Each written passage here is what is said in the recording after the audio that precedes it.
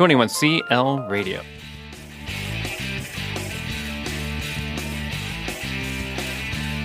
Happy Monday morning to you, and welcome to the Education Vanguard. My name is Michael Bull, and I am your host today, and I am thrilled to be here with you, so thanks for joining us.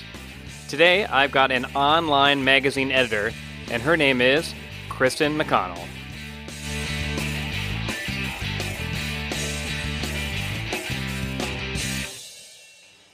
Many of us have some great ideas and things we think we should do or make happen.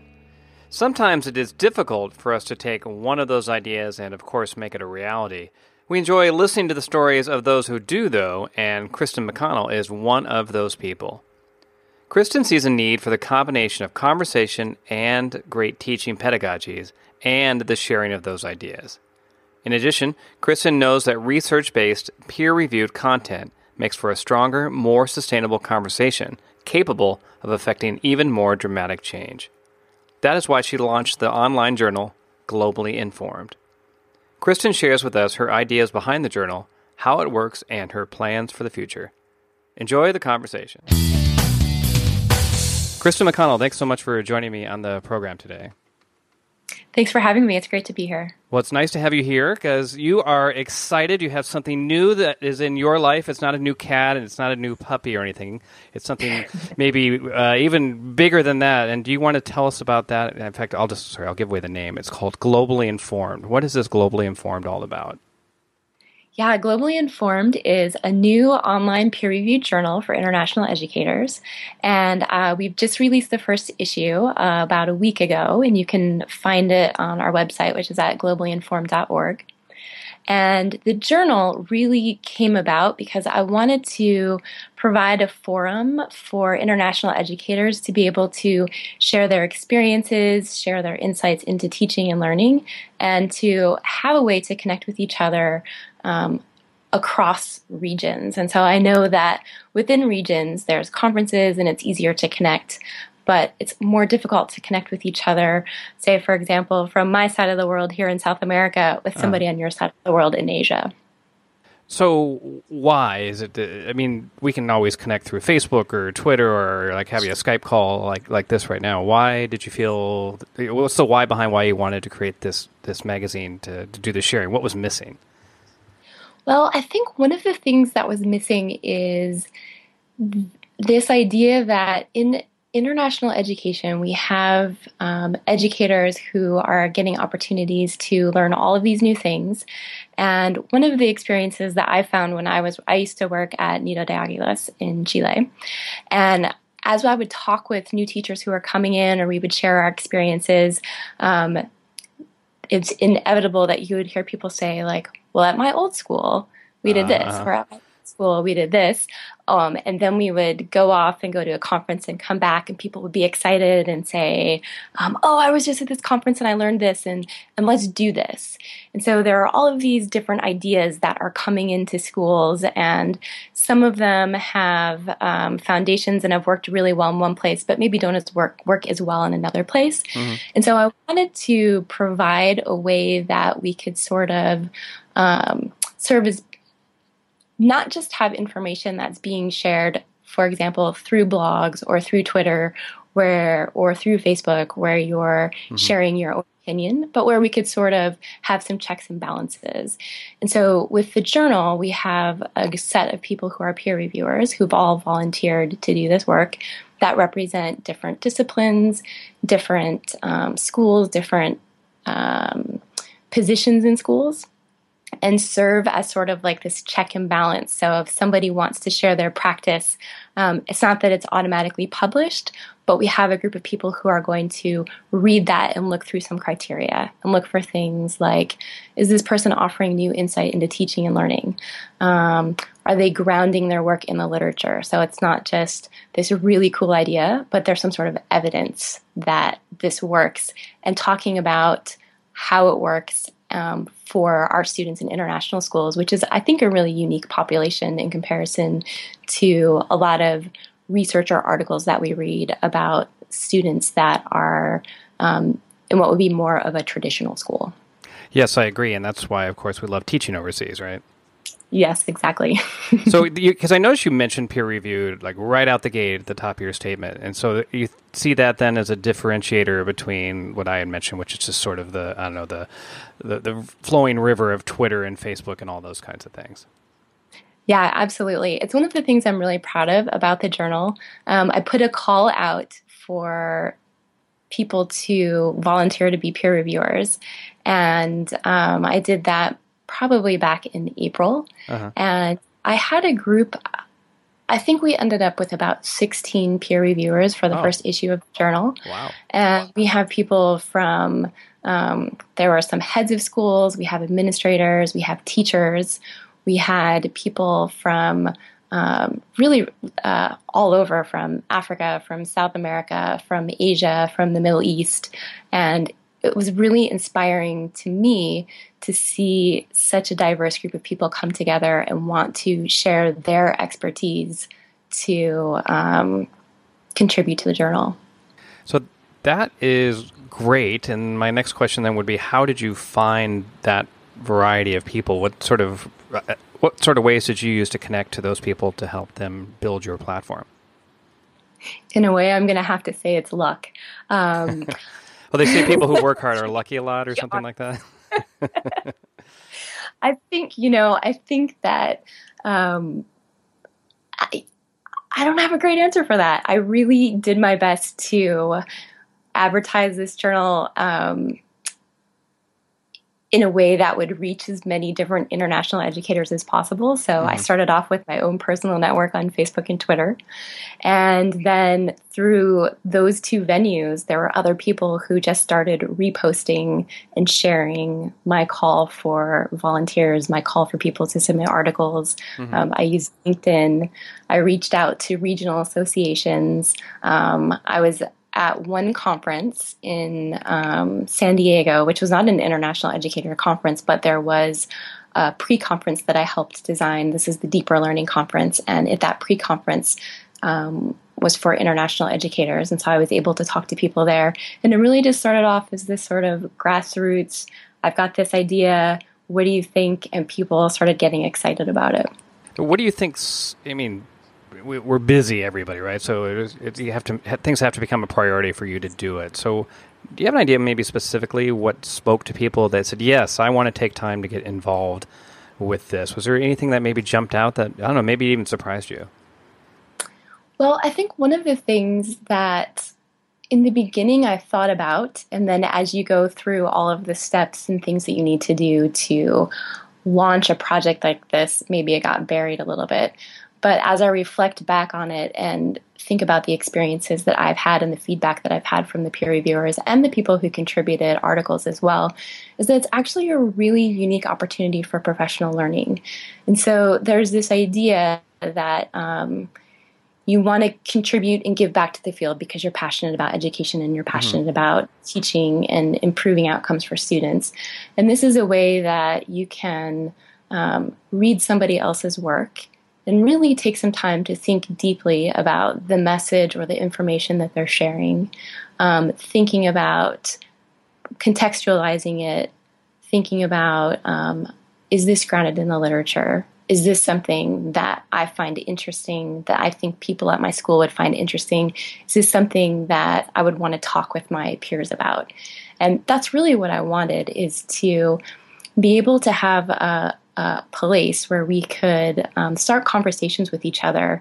And maybe there's an idea that you hadn't thought of, or somebody shares something and you have a different opinion about it, but to really have a solid piece of writing that's grounded in literature, that's like this jumping off point for talking with your colleagues and sharing ideas. And do you feel like there wasn't something like that prior to now? Is that there was really a space or a niche that you could fill there? I think what's different, I think that there are other articles and blogs and information out there. But what I think is different is this concept of a collaborative effort. It's not just one person who submits something and then it gets published. There's a process that you go through where you're an author is getting feedback from peer reviewers and then working with an editor. Or it's not just one peer reviewer who is reading an article, but there's multiple peer reviewers reading the same article and thinking about that person's work and giving them feedback. So I think that sort of the niche that it fills is that even if you're not the person who's writing the article, you really feel like you're contributing to a knowledge base for the good of international educators. Okay, so if I'm looking to write something for this, like typically it would just be, here's a blog post, enjoy, okay, yeah, sure, edit it a little bit. But you're saying I'll get feedback from one or two or however many people about the work that I'm doing, maybe asking me to expand in this area or another. Absolutely. Maybe even more feedback than you want. Oh, so that's kind of cool, though, because you're going to attract a different kind of writer that way. Absolutely. And so you should get more substantial, a more substantial commitment from somebody who is going to give you a first round and then have to expect that it's going to go through multiple editions. Yeah, you are going to go through multiple editions, and I imagine that some of the authors were probably like, "Oh my gosh, another email or something else I have to revise." But I think also the feedback that I've gotten from the authors is that overall it was a very positive experience, and they felt like their thinking about their own work has improved. And I think it also puts you back in that role of being a student who's working on writing and knowing that your first draft is not your only draft, that we go through these iterations and revisions, and that's how our work gets better. Okay. So I was wondering about marketing. So other than this fantastic podcast, of course, how do you plan to get the word out about this? Because there's a huge competition for our attention now. So what's going to get this in front of people versus looking at something else, do you think? Or what do you hope, at least? Yeah, that's a great question. I've been using my initial strategy because it has worked so far, which is just to go back to social media, to contact schools. I've been contacting heads of school. We've given out free trials because this is something that's brand new, or a trial subscription, I should say. This is something that's brand new, and so obviously people are like, well, what is that? Or maybe people aren't sure, well, what does it mean to be a peer review journal? And so we have a promotion code, which is a free trial. I think it's free trial 2016. I'll find out for sure and make sure that you have that in case anybody wants to take a look. Oh, okay. Just for people listening, I'll make sure I put it in the show notes in case it's that or something else. Yeah, that would be fantastic. And then we also have a couple of articles that are just open access articles. And so if as we're sharing the information through Twitter, through LinkedIn, through Facebook, through contacting librarians and heads of schools and administrators to share this work with their staff. We have there's a welcome letter from the editor, and each issue is going to feature an open access article. So if somebody stumbled across it, they could read the article. They could have access to an article and get a better sense of what the journal's like. And then I also am trying my hand at podcasting to share information about the journal as well, although my podcast is a little bit different in that the journal is more of an academic piece, and the podcast is really a way for people to connect about their personal stories. And so one of the things that I've learned, and you probably have a similar experience, is that I think international educators are incredibly interesting people. Sure, yeah. Yeah, to be an international educator, you have to be a risk taker. You have to be flexible and adaptable. You tend to be really good at taking on multiple perspectives. And because of all of those things and your willingness to go to new places and to put yourself in situations that maybe are a little bit uncomfortable, but also you find exciting and exhilarating, lead to lots of really interesting stories. And so I wanted to be able to tell the stories of the people who are in international schools as a tool to also bring people to the website and the journal and take a peek and see what's there. So the podcast is totally open access. The journal is subscription. Okay, got it. So do you plan doing, well, of course, now I'm excited about your podcast. You plan doing 4 shows a year or 10 shows a year or maybe just as you come across people, or what are your thoughts on that? Yeah, I'm hoping to get a podcast out about once a month, whereas the journal right now is going to be twice a year. So once during the first semester, once during the second semester. Long-term goal is to have the journal be quarterly, but as we're starting off, we want to make sure that we have enough content for our readers. And so to complement the journal, the podcast is hopefully going to come out about once a month. So, maybe you have more time right now, but do you ever worry that as you become, let's say you're working full time next year and things like that, that you become fully involved in life or whatever, that it'll be a struggle to continue to keep something like this going? Or is your passion so strong that no matter what, it's going to keep going? My passion is so strong. Cool. So this has started as a passion project. I am taking a year off and really dedicating myself to getting this up and running because I think it's something that is really important. And I think that it's nice to have a balance between scholarship and practice. And I find that this is a really nice balance between the two.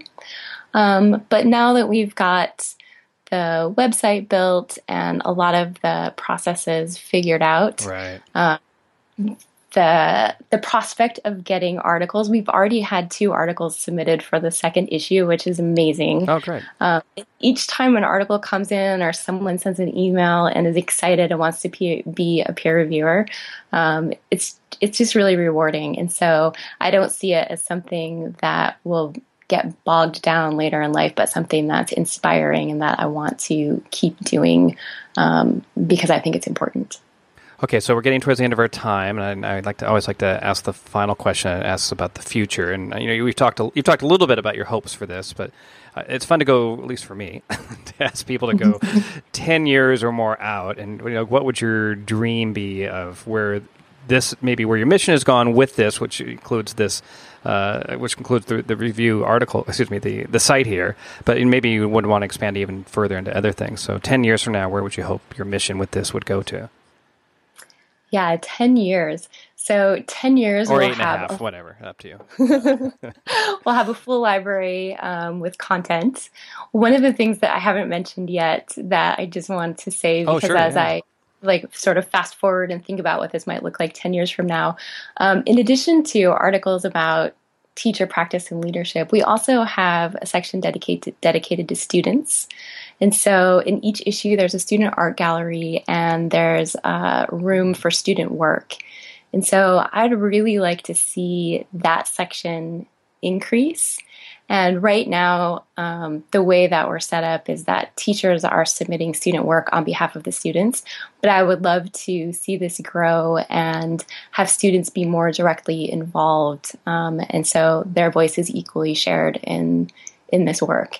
And so I hope to see tons of content, people collaborating back and forth. There's a way that you can make comments on each other's work. And I would love to see not just people leaving comments for the authors, but starting to engage in conversation and talk about practice, and maybe even see at conferences, people getting together and having discussions about articles and meeting the authors and growing from there. I've been speaking with Kristen MacConnell. She is the editor of Globally Informed. Thanks so much, Kristen, for your time today. Thank you for having me. This interview was brought to you by 21st Century Learning International. Find us on the web at 21clradio.com.